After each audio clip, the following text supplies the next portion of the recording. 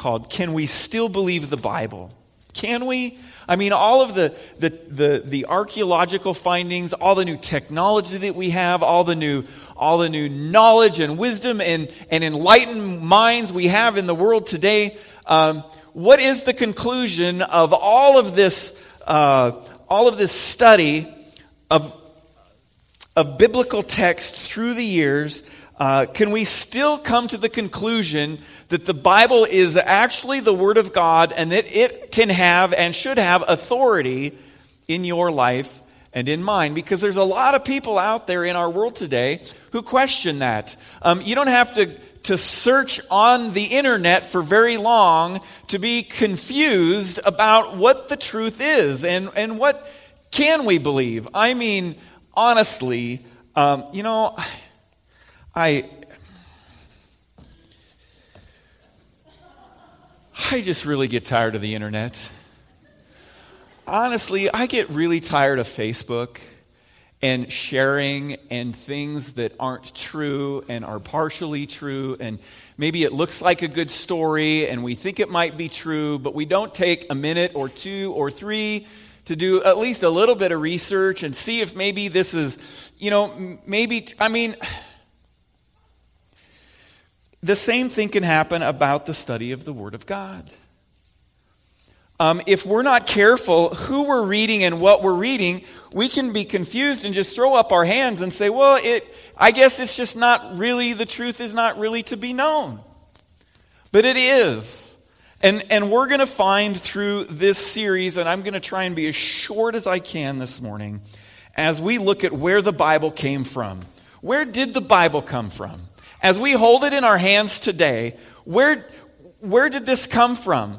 Sometimes I think we get the picture that God gave us the Bible in the same way that He gave Moses the 10 Commandments. That Moses went up on a mountain and God said, here they are, and He gave them to Moses all at once, and he came down and said, here's the 10 Commandments that God has given me. And sometimes I think we think that that's how the Bible came to be. That's how the canon that we call the canon of Scripture came to be in our hands. And that's not how it happened. And sometimes when somebody asks us a question about that, we don't know what to answer. We don't know what to say. Well, it just is. I mean, it's the Word of God. That's what I've always been taught. How do we answer somebody that is intellectually, honestly asking the question, where did the Bible come from? Because there are people out there who say that the Bible was thrown together by political powers in order to leverage and control the people in a particular nation or country. There are a lot of people who would say that about the New Testament. Well, that was just, Constantine put that together. He ordered that put together, and then and they only included stuff in there that would help them leverage and control the people. But that's not true. Constantine ordered a bunch of Bibles to be copied and distributed among the country, but he had nothing to do with establishing what books would be included in the canon of Scripture, which we have before us today. Easton's Bible Dictionary says this about Scripture. Scripture invariably in the New Testament denotes that definite collection of sacred books regarded as given by inspiration of God, which we usually call the Old Testament. So in the New Testament, every time the word Scripture is used, it's referring back to the Old Testament. There honestly isn't any debate about whether the Old Testament is the Word of God or not. There isn't any honest intellectual discussion about the Old Testament. Now, some of you, when I say that, the term Apocrypha comes to your mind, and I'm going to touch just a little bit on that here in a few moments. But I want to read to you from the New Testament writers what they said about the Old Testament canon. Paul says this in 2 Timothy 3:15, and how from infancy you have known the Holy Scriptures, which are able to make you wise for salvation through faith in Christ Jesus. All Scripture is God-breathed and is useful for teaching, rebuking, correcting, and training in righteousness. Now, it's understood that the canon of the Old Testament, that the Old Testament that we have right here in front of our hands, was closed in like the last century BC. There were no more books being added. This was the Word of God to the Jews, the Hebrews. This is it, the Old Testament. And then we have Jesus come on, the Son of God. And when he talks about Scripture and when he teaches it and when he preaches it, what is he using? The Old Testament canon. So as I look at the Old Testament, if Jesus doesn't say, well, this doesn't belong, and this doesn't belong, and he confirms, not only confirms, but quotes and teaches from it, it's obvious to me it's the Word of God. No, there really is, from what I have been reading, there may be people that want to debate it, but according to the scholars, there is no more debate. John 20, verse 9, they still did not understand from Scripture, from the Old Testament, that Jesus had to rise from the dead. Galatians 3:22, Paul says, but Scripture has locked up everything under the control of sin, so that what was promised, being given through faith in Jesus Christ, might be given to those who believe. 2 Peter 1:20, above all, you must understand that no prophecy of Scripture came about by the prophet's own interpretations of things. In other words, all those who wrote the Old Testament books were under the inspiration of God.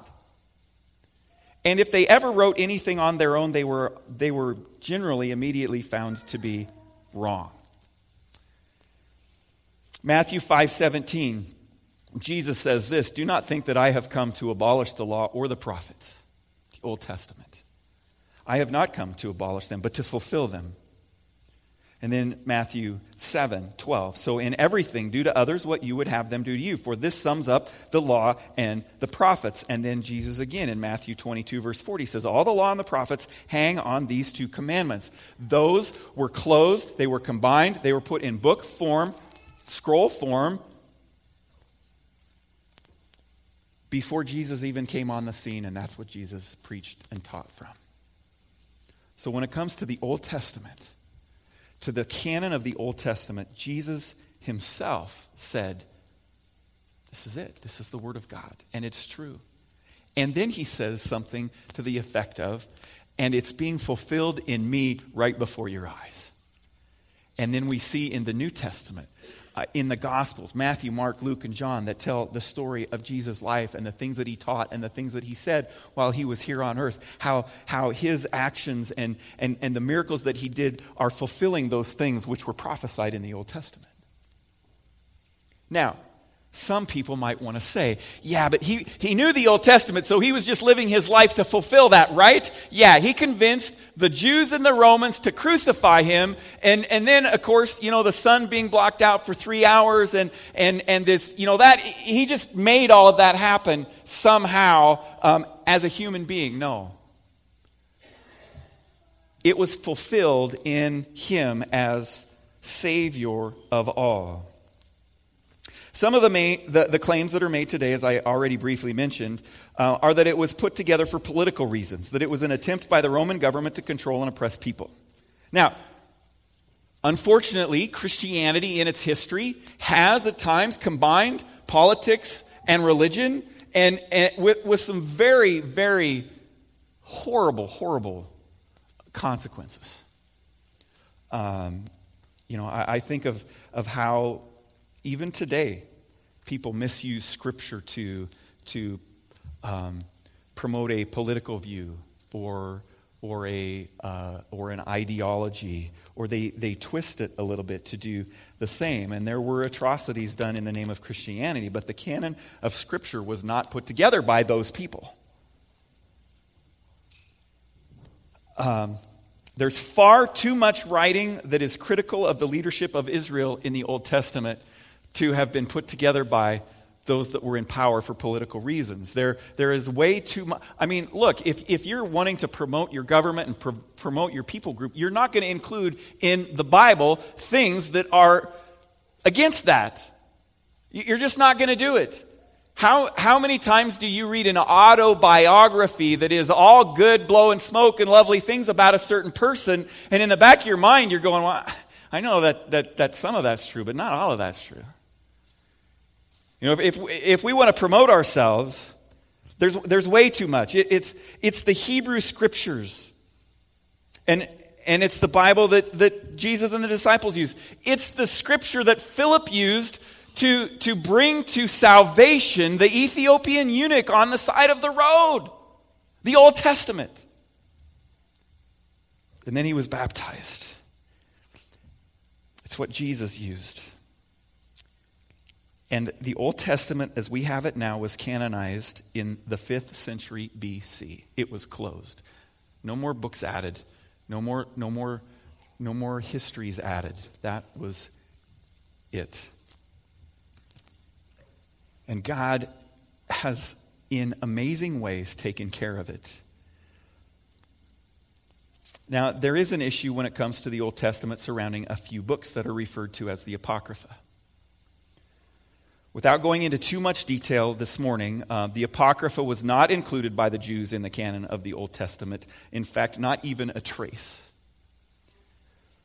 One other significant finding that came from the discovery of the Dead Sea Scrolls at Qumran is that some portion of every book of the Hebrew canon but one, and that was the book of Esther, a fragment was found amongst the Dead Sea Scrolls. And there were some fragments of the Apocrypha that were found, but only of 3 of the apocryphal books, which doesn't show the exact parameters of the Hebrew canon, but it certainly does limit it to a more limited number. And finally, as far as the Old Testament is concerned, the New Testament quotes from a broad section of the Old Testament, but it never once quotes from the Apocrypha. Not one time. Not one time. And it's also noteworthy that none of the apocryphal books claim to be God's word,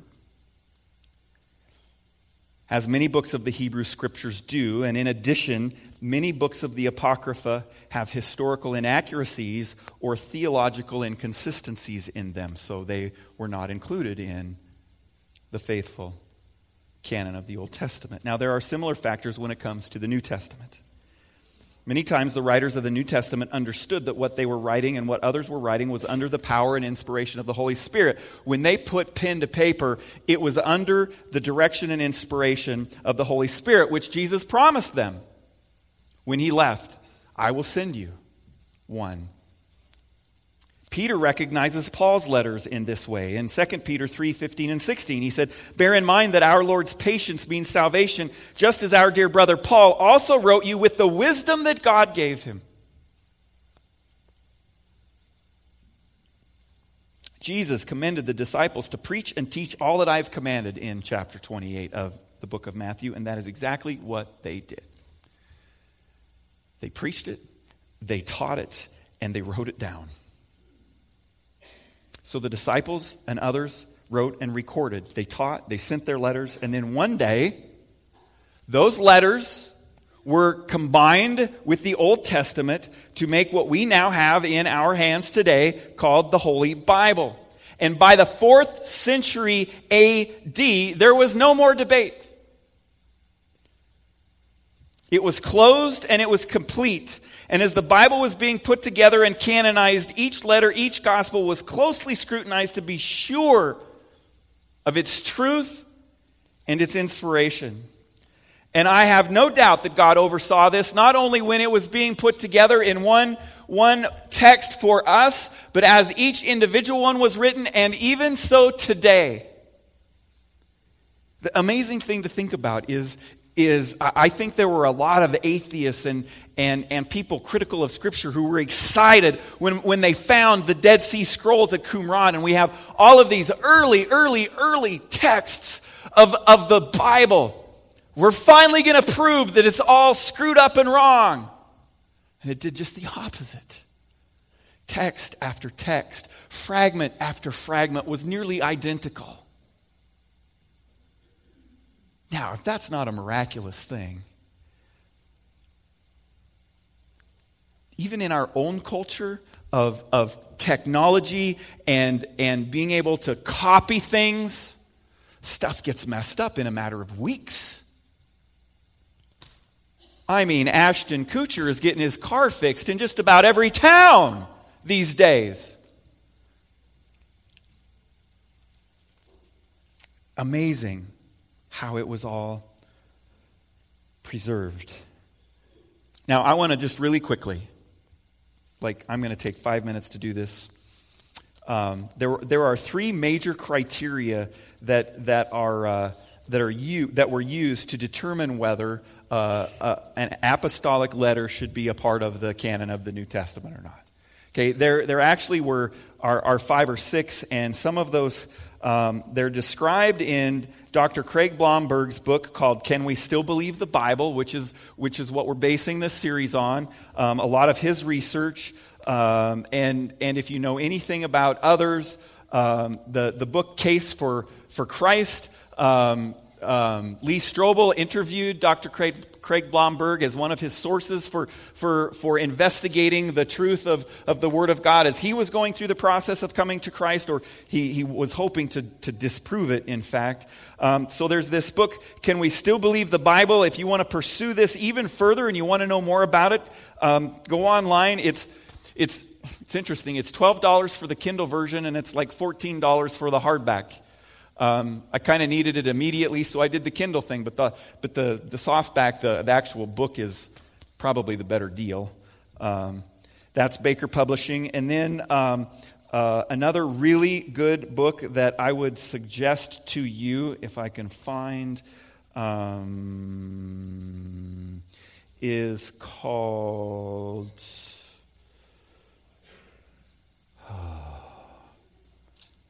Here it is.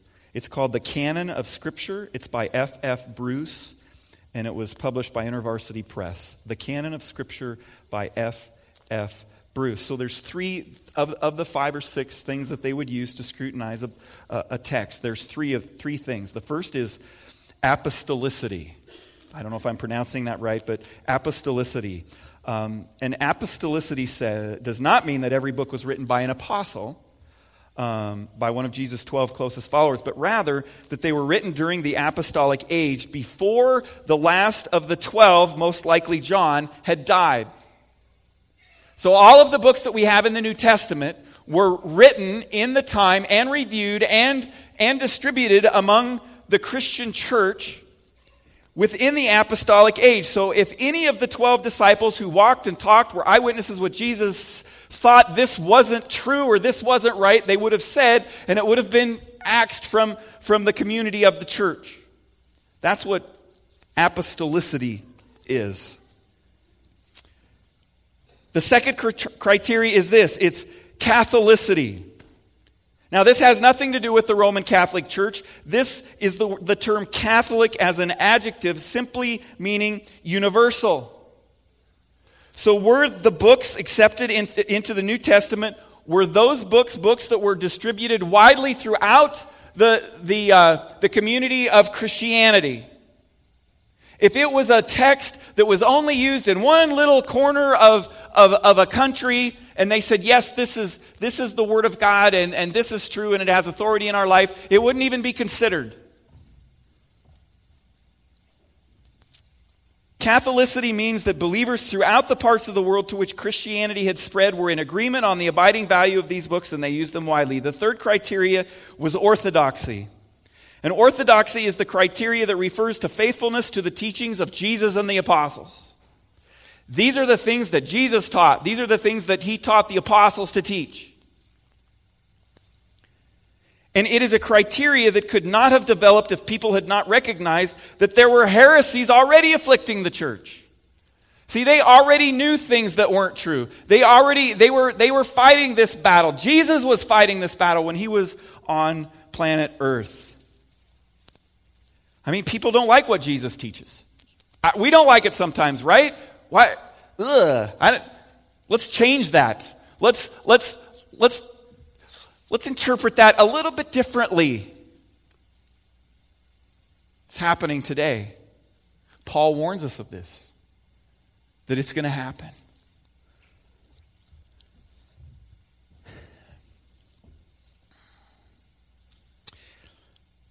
Dr. Blomberg says this: there are a lot of people in our culture today that still want to reject or supplement or refute the New Testament books, but a careful read through any large swath of this literature discloses this parasitic character repeatedly. There is very little chance that the books not included in the New Testament canon at any significant point in which they differ from those that were included actually represent earlier or equally viable or prevalent Christian developments than what came to be recognized as orthodoxy. There's the Book of Thomas. There are several other what scholars would call Gnostic books out there that every Easter they dig them up and say, well, what about these?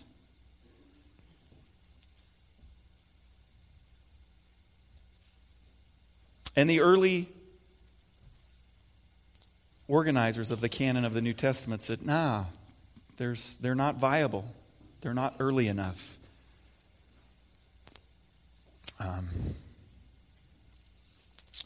In conclusion of chapter 2, Dr. Blomberg says this: to review, the 66 books of the Protestant canon of the Bible were well chosen. Jews did not err in including what they did in their Hebrew scriptures, and Christians living before the Reformation era were not wrong in never formally canonizing the Apocrypha at any ecumenical council. The Council of Trent overreacted to Luther in the 16th century. The gap between the number of votes in antiquity for even the most disputed books of the New Testament and the amount of support for any other book that did not make it in remains sizable. And almost all of the books that were supported on even just one canonical list were theologically orthodox. Only the Gospel of Thomas, of all the Gnostic literature and apocryphal writings, was ever proposed. And even then, only one time did one person say the Gospel of Thomas should be in. The Gospel of Thomas merits close scrutiny, but after such scrutiny, it becomes clear it does not belong in the canon. The Bible is uniquely inspired and authoritative. And then he goes on to say, in chapter 1, which you'll have to read for yourself, we argued that the Hebrew and Greek texts of Scripture have been extraordinarily carefully preserved over the centuries, even if not flawlessly. In this chapter, we have argued that the books in the Protestant canon of Scripture are far more than the product of the winning factions in Christian history. While debates may continue between Protestants, Catholics, and Orthodox with respect to the Old Testament Apocrypha, there are no significant debates left in any major branch of Christianity concerning New Testament books. And there is no reason to turn to the ancient Gnostic or New Testament apocryphal texts for credible alternatives. What we have in our hand today is truth with a capital T. It is trustworthy with a capital T. And it teaches us. Now, another statement that's often made about the Bible concerns modern English translations. Have you ever had anybody say that to you? Well, what about the Bible? Oh, there's all sorts of English translations of the Bible. How do we know which one's right and which one's wrong? Have you ever had anybody? If you haven't, you may likely run into somebody someday that asks you that question. We're going to answer that next week. I didn't mean to make your heart sink just now. No, we're going to talk about that next week. Because there are battles that exist in that. And I hope that you will for sure join us. And I would encourage you, buy Dr. Blomberg's book and read it. Study for yourself. Get a commentary out. Get an Old Testament or a New Testament Bible dictionary out. Do some research on your own. And let's all, as iron sharpens iron, learn the truth about the canon of Scripture so when somebody asks us, we can say, you know what, I do know something about that. And in my studying, this is what I have found.